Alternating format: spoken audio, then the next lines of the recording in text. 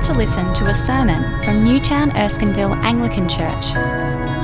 As a church, we want to see whole communities captivated by Jesus Christ and living out his freedom.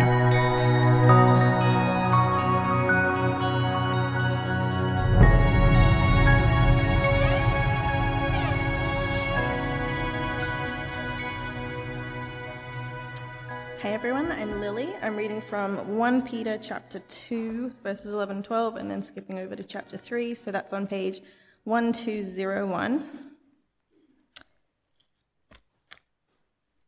1 Peter chapter 2, verse 11. Dear friends, I urge you as aliens and strangers in the world to abstain from sinful desires which war against your soul. Live such good lives among the pagans that though they accuse you of doing wrong, they may see your good deeds and glorify God on the day he visits us. And 3 verse 8. Finally, all of you live in harmony with one another. Be sympathetic, love as brothers, be compassionate and humble. Do not repay evil with evil or insult with insult, but with blessing, because to this you were called, so that you may inherit a blessing. For whoever would love life and see good days must keep his tongue from evil and his lips from deceitful speech. He must turn from evil and do good. He must seek peace and pursue it. For the eyes of the Lord are on the righteous, and his ears are attentive to their prayer. But the face of the Lord is against those who do evil. Who is going to harm you if you are eager to do good? But even if you should suffer for what is right, you are blessed. Do not fear what they fear, do not be frightened. But in your hearts set apart Christ as Lord. Always be prepared to give an answer to everyone who asks you, to give the reason for the hope that you have.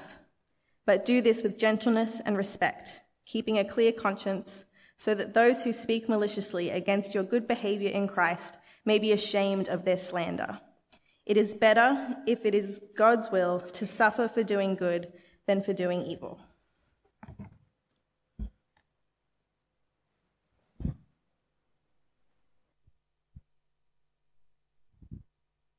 Well, good evening. Last week we talked about the idea of go deeper, walking alongside each other in the context of our Christian lives, going deeper with Jesus so that we could go deeper with one another. And as Matt has already mentioned, we're talking tonight about the idea of going public.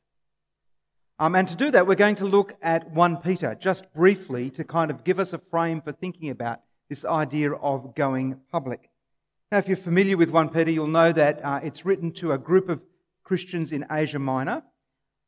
There's some conjecture as to what they're facing. Maybe it's Nero's terrible regime. They're certainly under persecution. It's a very difficult time for them. And Peter writes into this context and he tells them, actually, even though your context is really, really difficult, I want you to go public. Come with me as we look at this passage together. We're just going to go through it fairly briefly, but we're going to think about some of the things he raises with us this evening. In 1 Peter chapter 2, verses 9 and 10, we hear him describing the church. He says, "You are a chosen people, a royal priesthood, a holy nation, God's special possession." Those are beautiful terms, aren't they? For those listening to them, they would have rung true in terms of Old Testament categories. It would be reminding those people who hear that God has been faithful over many, many generations, that he chose a people for himself, that he set apart a royal priesthood, a holy nation, and that they were God's special possession.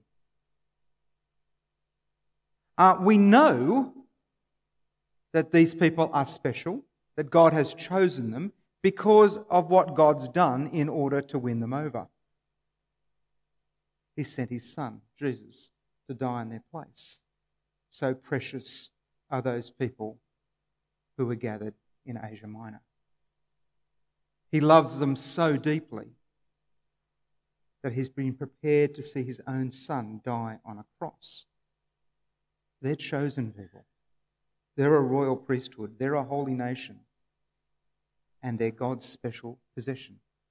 Now that means something, and we could spend days unpacking all the bits and pieces that go with this, but one of the other things that he points out is that being God's special possession, being God's holy nation, means that there are like foreigners and sojourners. You might not see that exact translation in front of you, but it's the one I prefer at this point because I think it helps us describe exactly what's going on. As God's people, they are foreigners and sojourners. The idea is they're a bit like refugees, and sojourners kind of harks back to Moses when he didn't have any land or any place to be. It's the concept of just travelling through, no place to really call your home. And the reason Peter's pointing this out is because they're God's chosen people. And their inheritance is in heaven, where it won't perish, spoil, or fade, we read in chapter 1. And so they're living here, but their real home is actually somewhere else. They're kind of, if you like, between two worlds. They're foreigners and sojourners. I've shared this with you before, but I'll share it with you again because it just rings so true for me. Some of you will know I grew up overseas in Malaysia until I was about 15 years old. Where we lived, my brother and I were the only white kids for about 200 kilometres. We loved living there. We loved Malaysia. It was a wonderful, wonderful place to grow up. And of course, we felt quite Malaysian. But if you saw us, we didn't look particularly Malaysian.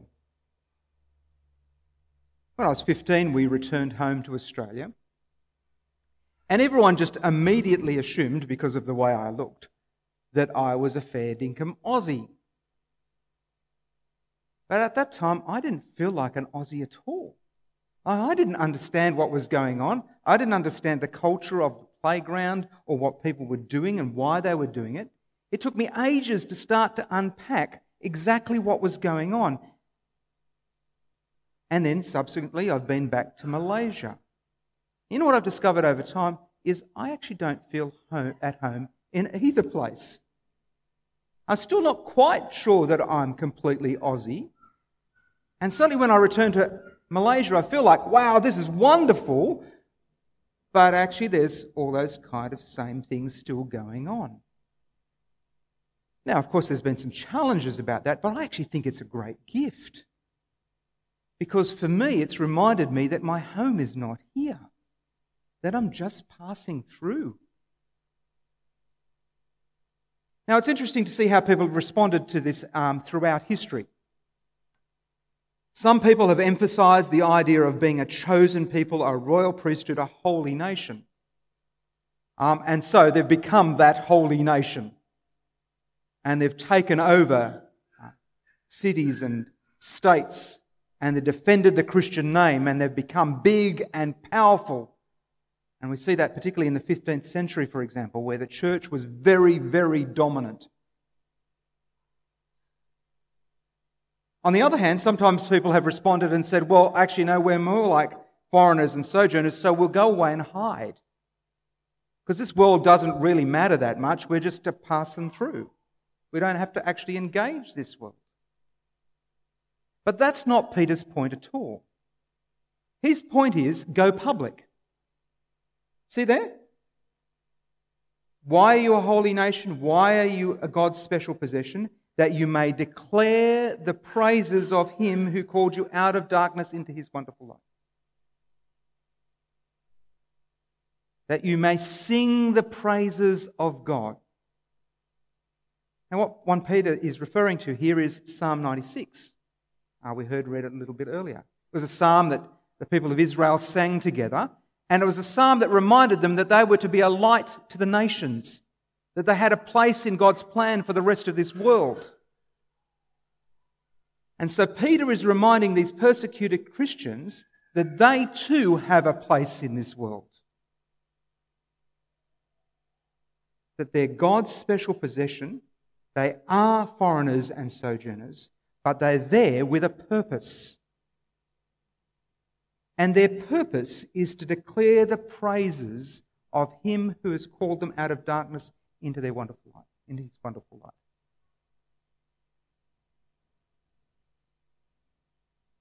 Peter then goes on to describe exactly what that means. Talks about what does it actually mean to go public.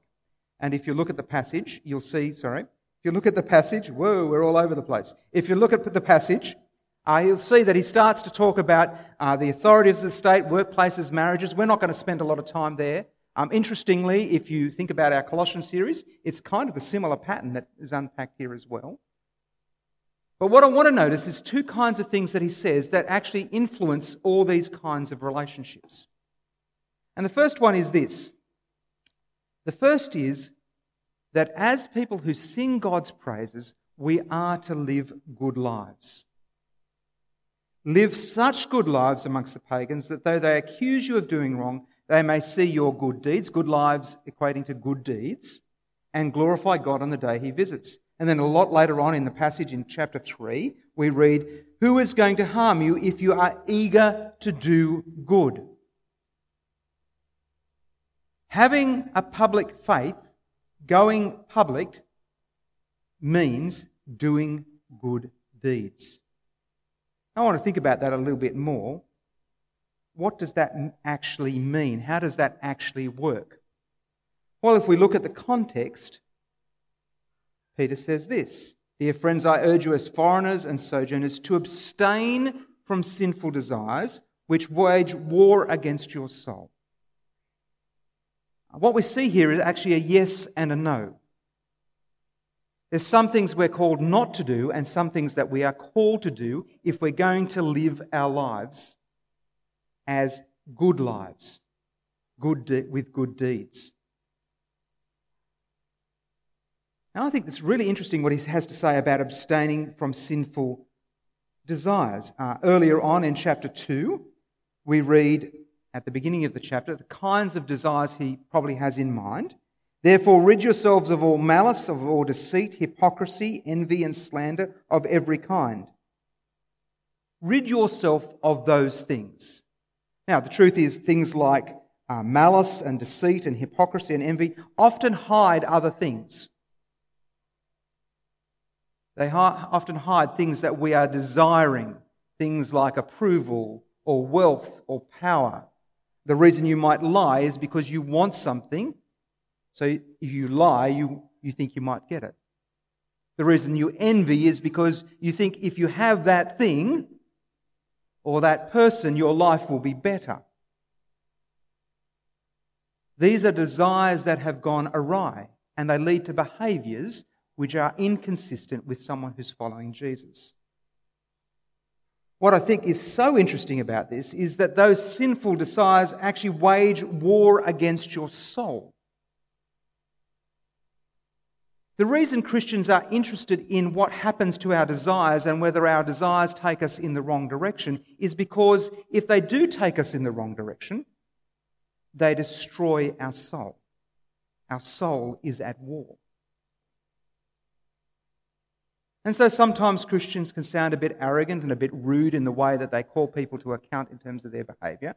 They shouldn't, because we're affected by these desires as well. And this applies to me. But often the reason Christians are bringing attention to certain kinds of behaviour is because of a deep concern and a deep care for another person that their desires are actually destroying them. Their over-desires are destroying their souls. Their souls are at war. As I mentioned, there's kind of a no side, and then there's a yes side. And Peter says, live such good lives amongst the pagan that though they accuse you of doing wrong, they may see your good deeds. I think another way of talking about it is beautiful lives. Think for a moment. Think about your your funeral. Sorry to take you there, but think about your funeral. Imagine if someone got up and said, I know them. they lived a beautiful life. Their life was full of good deeds. That's the way you would describe them. They had a beautiful life. Not describing how great it was, but how wonderful it had been to see them serve others in good deeds in so many different ways. Now, that's kind of thinking, of course, transformed whole cultures and whole societies. In fact, the reason we can sit here today like we are is because people did this, and people have continued to do this over many, many years. Rodney Stark, in his book, The Rise to Christianity, points out that the Christian influence changed whole cultures. In cities where there were homeless and impoverished people, charity was there as a well of hope. Before that, people weren't looked after. Newcomers and strangers were offered a basis for attachment. Very often that people would go into their cities. They didn't have hotels. If you didn't know someone, you just kind of were left. Christians welcomed strangers into their homes. Orphans and widows were welcomed into families of churches where they had a new family. Those who were involved in ethnic strife found a new identity with other Christians who came from all kinds of different backgrounds. And when there was epidemics and fires and earthquakes, Christians were very often out in the streets caring for those around them. Sometimes even subjecting themselves to the plagues in order to rescue others. They were determined to do good deeds, to live a good life. And they transformed the whole of this world.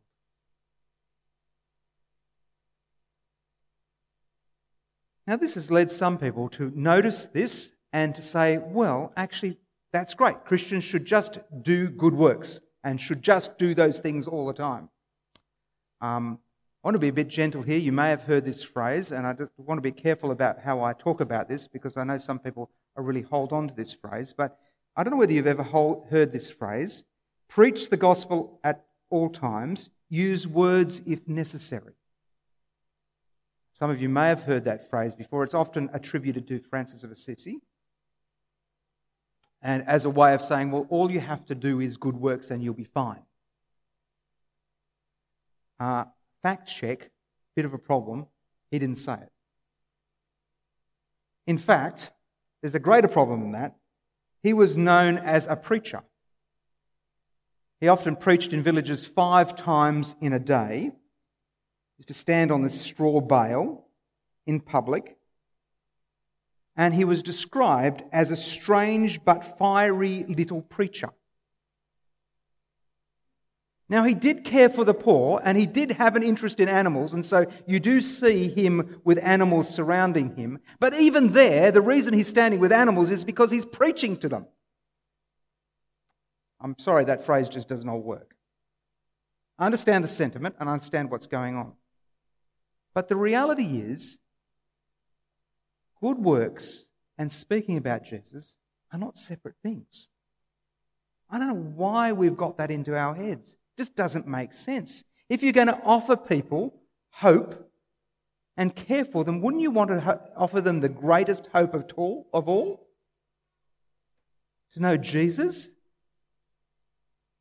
To know that He's rescued them? Wouldn't you want to offer that as well? Why would you just want to offer people physical help?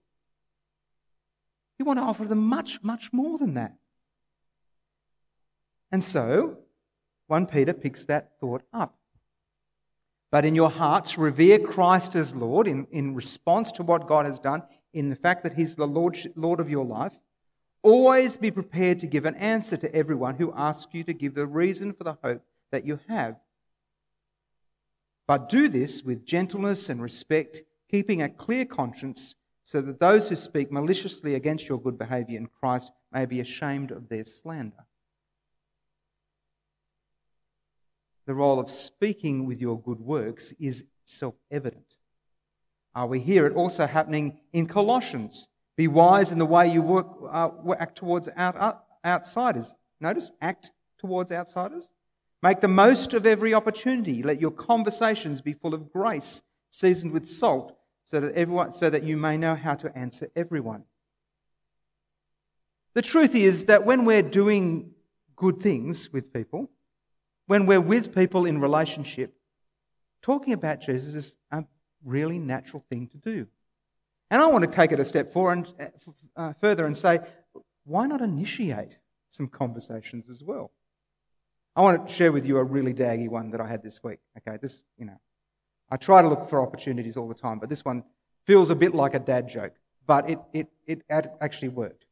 So we had a guy come in, and he's a French polisher, and he's looking at fixing up some of the wood around here, and obviously a craftsman, very, very gifted in what he's doing. And we had a good conversation. We talked about all kinds of different things. And anyway, as we're sort of walking around the place, he said to me, "You must really love your job." And I said, "I do. It's fantastic. It's just, I can't believe that God's called me to do this." And I said to him, "You must really love your job." And he said, "Yeah, I really love my job. I love taking old things and seeing them become new." And I said, we do something similar, And so I started talking to him about old things becoming new. And within minutes, we were into a conversation about his Jewish friends and all kinds of different things that were happening. Now, I know that's a bit daggy, but I was looking for an opportunity. I was looking for a way to say, how can we take this beyond just this conversation about wood?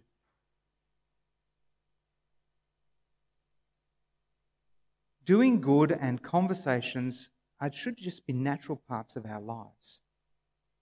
Just what it means to be a Christian. There's no, it completely confuses me that people would say that being a Christian should be a private thing. It just doesn't make any sense at all, particularly when you understand what the Bible has to say about these things. It's about being public. Now, I get it. It's challenging. It's not easy, and some of you are in very difficult contexts where this happens. I've been recently reading a book called A Failure of Nerve. It's a fascinating book because it's looking at our society and looking at Christians and looking at Christian leaders. And one of its suggestions is that Christian leaders and Christians in general have lost their nerve. He points out that we live in a chronically anxious society. And now I understand that some people feel chronically anxious, and I want to suggest, we want to support people who are in that position, and if you are, please make sure you get support and help. But it's interesting that he's reflecting that this is a mode for society. Anxious about what's happening, anxious about what's taking place. And I want to suggest to you that what I've observed in churches is sometimes we get a bit anxious too.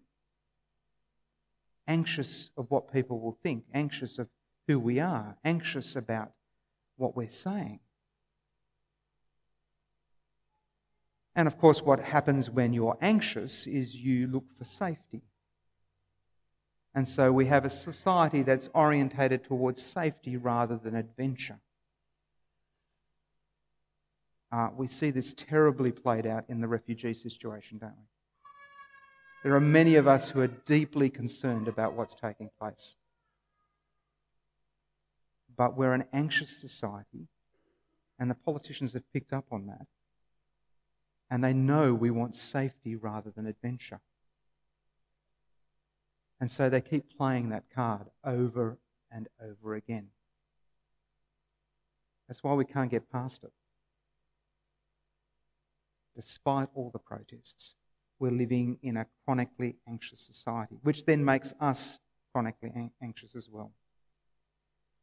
The result is often we blame other people for our behaviour.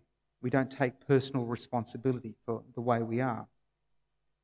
We say, it's other people's fault. They made me do it.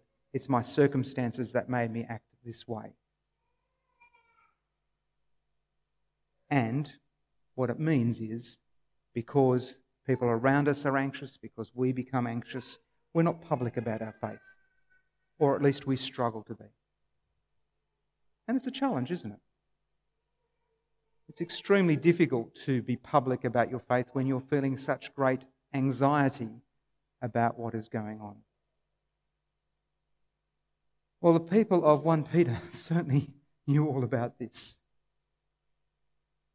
I don't think we're going to face what they faced. Some of them were being martyred for their faith. There are Christians around the world facing this more significantly than we probably ever will. Just last year, it's actually been a year since I observed this. When I was in Malaysia, the church that I was visiting was just talking about a Malaysian pastor who, in the week before, had been kidnapped. They had footage of what had happened. The police had been called in. And even though they've been able to solve many other different crimes, and the police force there has been very good, they have not found this pastor. And this week, I watched his family speak about the trauma that's brought to them as a family, as they don't know where he is. They don't even know whether he's alive. And it's because he was public about his faith. He was caring for some of the most marginalised and poor in KL. Now, I'm not sure we're going to be facing things in the same way, but I get it. We get nervous and it's difficult, and maybe some of us will lose a job. Maybe some of us will be shamed by friends and family. There are some real things here, and I get that that's difficult. So what does Peter say? What does Peter say about this? Well, he points us back to Jesus. He says, first of all, you will suffer. But if you suffer for doing good and endure it, this is commendable before God. Guess what? To this you were called.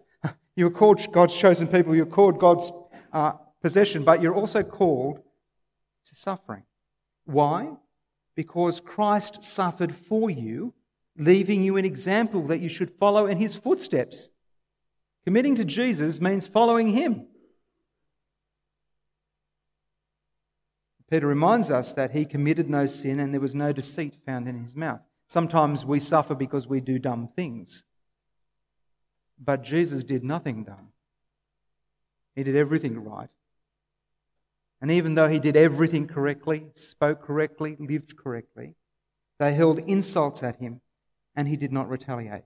When he suffered, he made no threats. Instead, he entrusted himself to him who judges justly.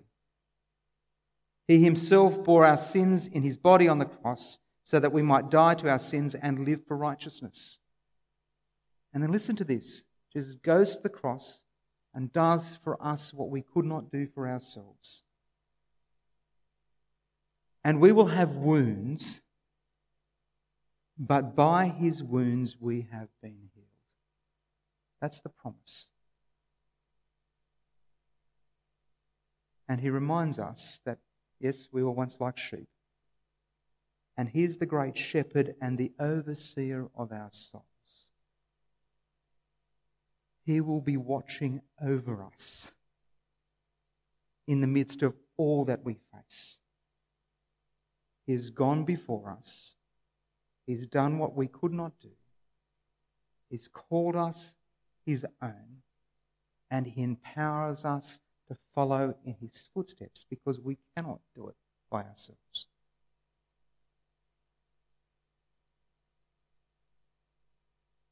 We're called to go public. Now, the exciting thing is there are lots of people going public. I love this church. There's a lot of good things happening with going public. I just think of the bike shed, We Belong, community garden, room for many. These are all just really exciting opportunities for us to be doing good in our community, to be engaging people, to be talking to people about Jesus, to live life with people. I hear of people meeting up together. Just today I heard of some people who meet every Monday night for a meal and just invite anyone they find on the street in. Beautiful, wonderful, great to hear. I also hear of other individuals doing things within our church as well, which are going public. I think of Aki, who's working amongst some Muslims, and he's discussing the Quran with them fairly regularly. and thinking about how, well, actually, they share some things in common. I think about Kelly, who belongs to a frisbee team. And I was going to say club or something, but I think it's a team, isn't it, where you throw a frisbee, ultimate frisbee. She's been building relationships there over many, many months, and now she's being invited to people's homes as she shares with them the love of Jesus. I think of Emily, who is one of our scripture teachers. She spends many hours in the playground just talking to other mums and talking to other kids, and every week she comes to a Bible study group and she says, "Can you pray for this conversation? Because we're talking about Jesus." I think of Frank. Frank comes to our morning service. Frank is a good description of him, actually. He's frank about everything. He hardly says boo. And he's an engineer and he works with trains, and you wouldn't believe that he could say anything, but discovered actually that he has 8 programs on Radio National exploring science, and he's looking for ways to inject things about God and philosophy that help people to think. Would you believe that? It's amazing. I think of Peg. He's a builder. Peg's great fun. Peg, on his site, if he finds that other tradesmen are coming on board onto his site and they're talking about women, their wives or their girlfriends in derogatory ways, he just asks them to leave. We're not going to have this on my site. And then all over Sydney, there are concrete slabs. He lays concrete slabs while he's building. And in one of the corners of the concrete slabs, he writes 1 John 4:19, which is, "This is how God showed his love amongst us. He sent his one and only Son into the world that we might live through him." And people say to him, "What's that? What's that about?" And he says, "Oh, I can tell you." And all of a sudden, he's into this conversation. It's just crazy. It's wonderful. And then I know of one other guy, and you might know him too as well, a guy called Sam. He's in a work situation which is pretty difficult. My understanding of the situation is that at night time, when they do night shifts, a whole lot of people kind of fall asleep, basically, and there's a whole lot of people covering for that particular situation. Well, he's decided that actually that's not the way to live a beautiful life, to do good deeds, because if you're paid to work, you're paid to work, and you should do what you're called to do. That's ethical, that's honest. And so he works the night shift. Well, this has caused no end of problem for him, because his mates and the management and those who've been hiding these things don't want him to work. "What are you doing, mate?" And of course, as you do good works, people start to say, "Why?" And then, of course, Sam has the great opportunity just to say, "Well, I'll tell you why. It's about Jesus. I follow him first. I'm accountable to him. I'm going to live a good life, and I want to tell you about Jesus." Now, I reckon each one of us could go public. And each one of us could do things in our workplaces, in our homes, in our neighbourhoods, where we go public. Now, I get it. It's challenging, it's difficult, and we've got to think about ways of doing that. And that's why we need to go deeper with one another, because we actually need each other's support in doing this. We need other guys' ideas, other guys' prayers, other guys' thoughts as we think about how to go public. But we as a church are also going to do some things as we think about this coming year in terms of supporting us as we go public. And so I just want to think about some of the next steps in the future. First of all, we're going deeper to support one another. We're going to do an Acts series, because that's about the church expanding and thinking about how it goes public. We're going to do some training in small groups. We're having a training day with a guy called Glenn Scrivener. Some of you might have seen him online. He's actually originally from Canberra, but he now works in the UK. And he produces all these amazing videos that are really great witnesses. He runs the 3-2-1 course that we did a number of years ago. We've invited him. He happens to be in Australia. We said, "Come and run a training day for us." He said, "Yeah, sure." Which is really exciting. We're actually going to invite some other churches to that as well, because we think it's so exciting. But then later on in the day, he's agreed to spend a week with us and be the person who talks at various events throughout that week. And so we as a church are going to get together and work out how are we going to do that? What are we going to do? Put some things in place. And great opportunity to be working from here to there in terms to invite friends and family to a number of different things where they'll hear the message of Jesus. But I guess the main thing I wanted to finish with tonight as we think about this Go Public is I want to invite you to take responsibility for your own Christian life under God's hand and in God's grace, and be brave. Be brave where you are and go public.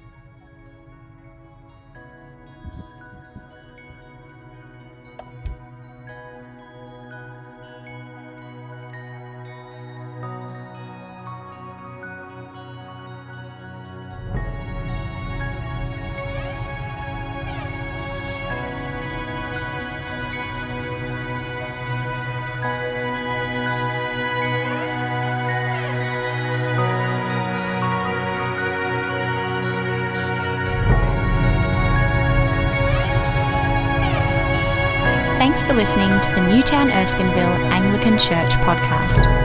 For more audio content and information about our church, please visit neac.com.au.